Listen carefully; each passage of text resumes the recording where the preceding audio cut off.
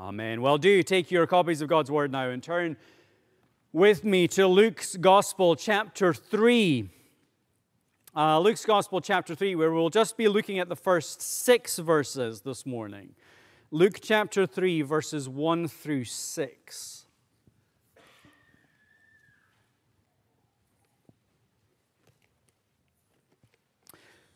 Luke chapter 3, reading from verse 1. In the 15th year of the reign of Tiberius Caesar, Pontius Pilate being governor of Judea, and Herod being tetrarch of Galilee, and his brother Philip, tetrarch of the region of Eritrea and Trachonitis, and Lysanias, tetrarch of Abilene, during the high priesthood of Annas and Caiaphas, the word of God came to John, the son of Zechariah, in the wilderness. And he went into all the region around the Jordan, proclaiming a baptism of repentance for the forgiveness of sins. As it is written in the book of the words of Isaiah the prophet, the voice of one crying in the wilderness, prepare the way of the Lord. Make his path straight. Every valley shall be filled, and every mountain and hill shall be made low, and the crooked shall become straight, and the rough places shall become level ways, and all flesh shall see the salvation of God. Let us pray. Our Father in heaven, as we come now to the study of Holy Scripture, we pray for the ministry of the Holy Spirit. We ask that He would help us to properly read it and mark it and learn it and inwardly digest it, that we would behold Your glory as they are revealed in these verses, and all for Jesus' sake. Amen. When the Assyrian army was sweeping down from the north in the days of King Hezekiah, threatening to destroy Judah and Jerusalem, before they arrived at the gates of Jerusalem, a retinue of men were sent before them into the capital city, and chief among them was the Rabshakeh.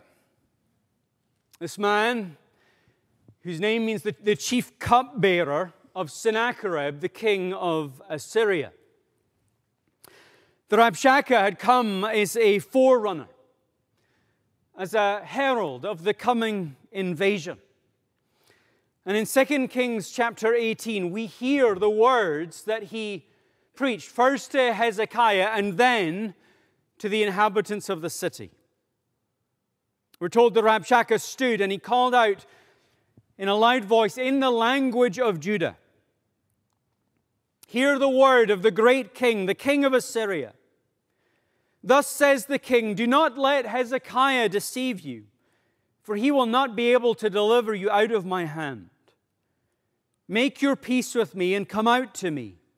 Then each of you will eat of his own vine, and each one of his own fig tree, and each one of you will drink the water of his own cistern, until I come and take you away to a land like your own land, a land of grain and wine, a land of bread and vineyards, a land of olive trees and honey, that you may live and not die. And do not listen to Hezekiah when he misleads you by saying, the Lord will deliver us. You see, the Assyrian army made its way down from the north. The Rabshakeh came as its forerunner. As Sennacherib came to threaten Jerusalem and threaten Judah, the Rabshakeh came as his forerunner, as his herald. He came calling to Hezekiah, calling to the people of Jerusalem to lay down their weapons of rebellion and simply yield to the greater power of Sennacherib. The message, resistance is futile, destruction is certain, and the only way of escape is to cast themselves upon the mercy of Sennacherib. As Luke here introduces us to the public ministry of John, he quotes from Isaiah 40 to give us an interpretive framework for understanding John's ministry. And we need it, don't we? John is an enigmatic character. We've had a wonderful introduction to him in chapter 1, those rich and evocative scenes where his role as the herald of the Messiah comes to the fore. And we've somewhat mysteriously left him at the end of chapter 1, where we're told simply that John grew and became strong in spirit and was in the wilderness until his public appearance to Israel. It's all a little mysterious. And so when Luke wants to give us a lens through which we are to properly understand his ministry, he quotes from Isaiah 40. The voice of one crying in the wilderness, prepare the way of the Lord, make his path straight. Every valley shall be filled, and every mountain and hill shall be made low, and the crooked shall become straight, and the rough places shall become level ways, and all flesh shall see the salvation of God. But the thing that we have to have in mind, the thing that we need to understand as we read those verses, is that to Isaiah's readers sitting in exile, and even to Luke's first century Jewish readers, that was a promise of a new Rabshakeh. The promise of now a righteous Rabshakeh, or we could say a contra Rabshakeh. A herald who comes not threatening the destruction of God's people, but a herald who comes threatening the destruction of all those who would oppose God's people. As they heard those words, as they read those words, what they had in mind was that image. That image of a man coming and warning of sure and certain destruction that the Messiah will bring upon the enemies of his people. And you understand that understanding of Isaiah 40 was not just born of their trauma. Now it was in a sense, right? We can understand that for the exiles, there had to be that desire to see returned on their enemies' heads what they themselves had received. But more than just being born of the trauma of their experience, that interpretation of Isaiah's words fits with the way in which redemption is described throughout the Old Testament. Right, last week, as we saw Jesus coming to Jerusalem for the Passover, you remember we said that whole imagery of the exile from Egypt that leads and feeds into our understanding of the Passover, it's all fundamentally framed in the imagery of the clash of the kingdoms. Right? The war of the worlds. That's what's happening in Egypt as Pharaoh and Moses face off against one another. You have got Yahweh or Jehovah, the God King of Israel, on the one side, and then you've got Pharaoh, the so-called God King of Egypt, on the other side. And those plagues are this series of battles in a war of the worlds, in the war of the gods. Who will come out supreme? But of course, it's not just there. Throughout the Old Testament, the arrival of the Messiah is depicted in similarly powerful terms. The Messiah is depicted as a king who will win a definitive victory over his enemies and the enemies of his people. We see it, don't we, in passages like Psalm 37. Psalm 37, verse 12. The wicked plots against the righteous and gnashes his teeth at him. But the Lord laughs at the wicked, for he sees that his day is coming.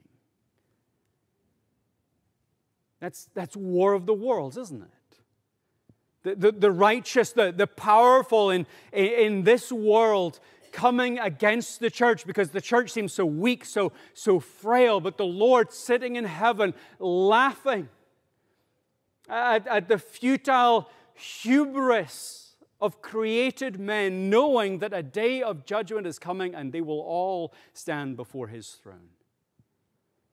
And Psalm 37 picks up, doesn't it, on the imagery of Psalm 2.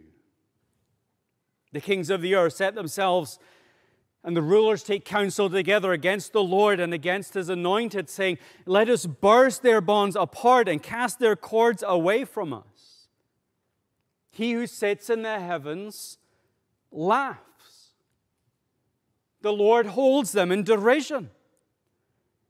Then He will speak to him in his wrath and terrify them in His fury, saying, as for me, I have set my King on Zion, my holy hill. It's the clash of the kingdoms, the fight between the sons of the woman and the sons of the serpent. You remember that great partitioning of humanity in Genesis 3:15. Right? We love that verse, don't we? If you are Presbyterian, if you are covenantal in your theology, you love Genesis 3:15. It is the proto-evangelion, the first gospel preached to a newly fallen world, or as the Dutch theologians called it, the mother promise of Scriptures. As somebody has said, everything in your Bibles is a footnote to Genesis 3:15. It's glorious. The promise that a son of the woman would be born and that he would crush the head of the serpent. The promise that the evil which had now come in with such force, turning creation on its head and bringing discord and disharmony and conflict, bringing this living death now into the world. The promise in Genesis 3:15 gloriously that it's all finite. As devastating as it is, it's limited. As if as soon as the fall happened, a great hourglass was overturned with that promise. And with every passing minute, the end of evil coming ever closer. But you remember the first half of that verse. What was the first part of that gospel? What was the first part of that good news? God speaking to the serpent, to the devil, He says, I will put enmity between you and the woman, between your offspring and her offspring. And that's amazing. Because at that moment, everybody's on the devil's side. Adam and Eve have both rejected the lordship of God. Adam and Eve have both put their lot in with the devil and his rebellion against the throne of heaven. But you hear the promise, God will not let it remain so. But in His sovereign power, He will establish an enmity. He would sovereignly choose some of humanity to be His own, plucking them out from the fate that our first parents condemned us to and making us the glorious heirs of the Redeemer. It's magnificent. And from that point on, the story is a clash of kingdoms. The story of the sons of the woman versus the sons of the serpent. The story of two tribes going to war. The wrestling between good and evil, light and darkness. And as the story progresses, the picture that we're given of the promised Redeemer is a picture of a mighty king who will crush his enemies. Ezekiel 20, verse 33, as I live, declares the Lord, surely with a mighty hand and an outstretched arm and with wrath poured out, I will be king over you. I will bring you out from the peoples and gather you out of the countries where you are scattered with a mighty hand and an outstretched arm and with wrath poured out. It is literally an awesome picture. Or we're better served, I think, probably to use the older term, the more archaic term. It's an awful picture, full of awe. A picture that should make us fear the living God, right? You remember how the author of Hebrews puts it. Hebrews 10:31. It is a fearful thing to fall into the hands of the living God. Or as the New American Standard puts it, it is a terrifying thing to fall into the hands of the living God. The schematic of salvation in the Old Testament is drawn up in these great militaristic terms. And so when Isaiah tells his readers that a herald shall come, that a forerunner shall come, and that he shall prepare the way for the coming of the Lord, That's what they have in mind. The warning of looming destruction for those who are not on the Lord's side. The warning of imminent judgment upon those who oppose the Lord and His anointed. And so it's somewhat surprising how Luke applies that passage to John's ministry. Especially having opened the scene with a list of power brokers who have set themselves up against God and against His people. The list that Luke uses to open this scene, it's not arbitrary. Right? There's no wasted words in Scripture. And just like the mention of Caesar Augustus and Quirinius at the beginning of chapter 2, this list is not just here to set the date for us. Now it does, right? It helps us understand just when in history these events were taking place. Real men, real events at a real time in a real place in history. But Luke isn't just doing it to give us a chronological anchor, right? These men are men who are in positions of power and influence, but who are using that for their own ends. Who are using their positions of power and influence to build their own kingdoms. We could say to set themselves up even as little gods. Men who have set themselves over and against the kingdom of God. One commentator said that all the civil names given here evoke wickedness and intrigue. Luke's not just giving us a chronological marker. He's setting the tone for us. This is a world of wickedness and intrigue. And then we get it all the more, don't we, when we read that there's two high priests. There's not supposed to be two high priests.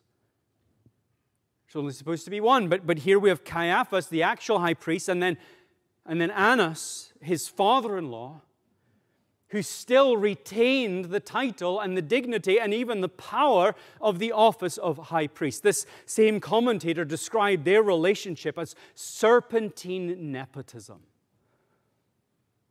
That's the milieu that Luke sets up for us as we enter this story. It's ripe, surely, for the arrival of God's prophet in fulfillment of Isaiah 40 to declare that the time was at hand and judgment was imminent and Psalm 2 would be fulfilled and the laugh of the Lord against the futility of His enemies would be turned into that wrath of God against them. But John doesn't come and stand in Jerusalem as a new Rabshakeh. He doesn't go to Caesarea Maritima, the political epicenter of Judea. He doesn't go to the temple and confront the spiritual abuses. Instead, he comes to the region around the Jordan and he preaches. He comes to the wilderness. When we read the passage that Luke quotes in Isaiah 40, that wilderness language could just be a metaphor, couldn't it? Sin's entry into the world corrupted the good, even very good world that God had made. It's the tragedy, even in the curse that God brings to bear on humanity, that good garden so plentiful, so free in its fruits, now a place of thorns and thistles. A place in which man would have to fight in order to get it to yield its produce. That garden turned into a wilderness. What is a wilderness? It's an anti-garden. Instead of a place of fruit in abundance, a place of desolation where life can only be sustained by the sweat of the brow. The voice of one crying in the wilderness could just be a metaphor to describe the arrival of the Genesis 3:15 Savior. Come into this world corrupted and groaning under the weight of sin. Come into this present spiritual wilderness to redeem His people. But we find John literally in a wilderness. An enacted prophecy, perhaps. But in that wilderness, his target audience is not the power brokers at the beginning of the chapter. But rather, John's audience is any and all who will fall within the sound of his voice. And the message that he proclaims is not one of kingdom overthrow or imminent judgment, but rather John's message is a call to personal repentance. And the thing we have to understand about this is that this is not just unexpected. This is scandalous. Now, it doesn't hit us like that because we're so used to it. Right? We even have grown accustomed to calling John the Baptist, even though as Presbyterians we maintain that John was not actually a Baptist. Right? To the first century Jews to whom he was preaching, and to these first century Jews that he was bringing to his baptism, this message was coming with a shocking force and even a sense of outrage. Right? What we have to understand in order to grasp the weight of this scene is that John is inviting his readers, his Jewish hearers, to what is essentially a Gentile conversion ritual.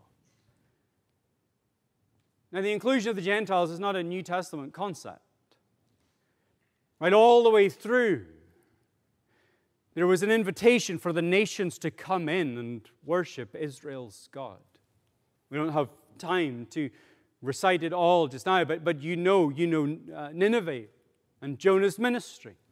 A ministry to Gentiles and bid them come and worship Israel's God. You know Rahab, a Gentile who came into Israel by faith. You know the story of the Exodus and the provisions within the Passover regulations for what it would entail for a Gentile to come and take the Passover. And you know that in the Exodus we're told that a mixed multitude came out of Egypt. That group that crossed the Red Sea and went through the wilderness, not just made up of those who were descendants of Abraham, but even Egyptians along with them who would come and put their faith in Israel's God. Gentile inclusion is not a New Testament idea.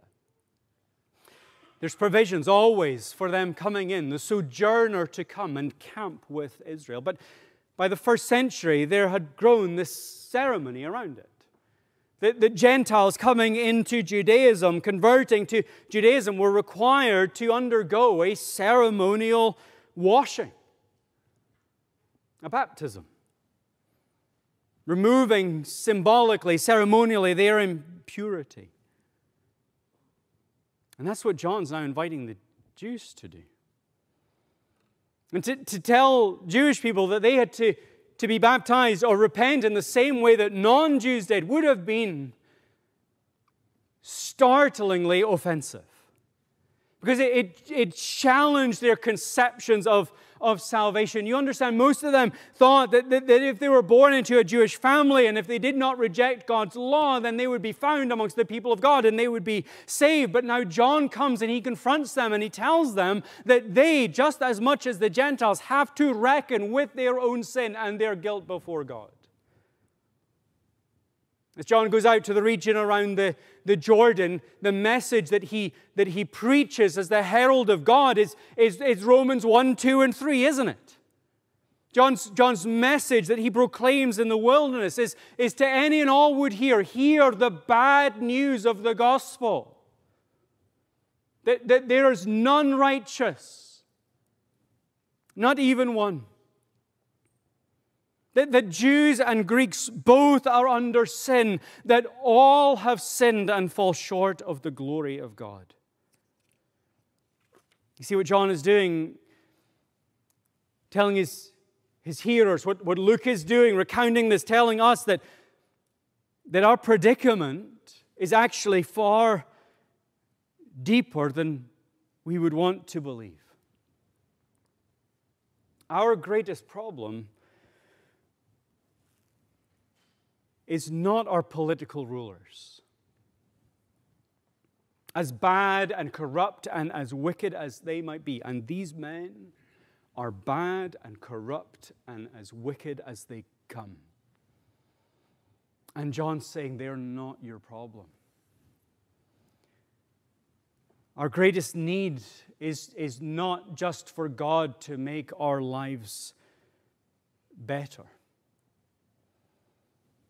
Our greatest need is not just for God to even bring us into a world where that wilderness has been brought back into a garden. Our greatest need is not external. It's not out there. Our greatest need is not concerned with other people, but rather what John is saying is that our greatest need is in here. It's what his father had spoken of him, wasn't it? I remember Zechariah's song in chapter 1, the Benedictus, having described the coming of the Savior in those Old Testament terms. Having described the coming of the Savior, establishing the covenant, redeeming His people, saving them from their enemies. What is it that Zechariah said that John would do? A new child will be called the prophet of the Most High, for you will go before the Lord to prepare His ways, to give knowledge of salvation to His people in the forgiveness of their sins. Zechariah prophesied of the ministry of his Son. He conceived of it in these terms, in the forgiveness of sins, in these inward terms, in terms of our guilt before God. And so as John appears, what does he confront his hearers with? Not their need for political liberation, but their need to reckon with their own guilt before God. You see what John is confronting them with in his call to repentance. What Luke is confronting us with is the sobering reality that in our sins, we are enemies of God and liable to His judgment. A sobering mirror is being held up to us here. We are being brought to look at ourselves in the mirror of God's law. And see just how deep our sin runs, just how dire our situation is, to see just how unrighteous we are. It's hard to admit. But we know it's true, don't we? The testimony of our consciences condemns us. Paul will say, we have the law written on our hearts. That remaining vestige of the image of God in whose likeness we were made. And you don't have to sit for very long to think of the harsh and condemning words that have come out of your mouth. Most of us, I think, carry a memory of it. Right? There are times where we're in an argument, in a conflict, and we spend the next 3-4 hours coming up with all the zingers that we wish we had said at the time. But the awful thing is sometimes we do think of them at the time. And they come out before we know it, and we can see the effect on the other person. And the thing is that never feels as good as you think it's going to feel. You know it. You know the words that you have said. You know the thoughts that have crossed your mind that you ought not to have thought. You know the things that you have done, even things you've done in secret that nobody else in the world knows, but you know it. You know it's wrong. We know that we haven't lived by the golden rule. Right? We all know it. Isn't it interesting? In Wikipedia, I searched up the golden rule. Pretty much every civilization in the history of the world has had a version of the golden rule. It's the law of God written on our hearts.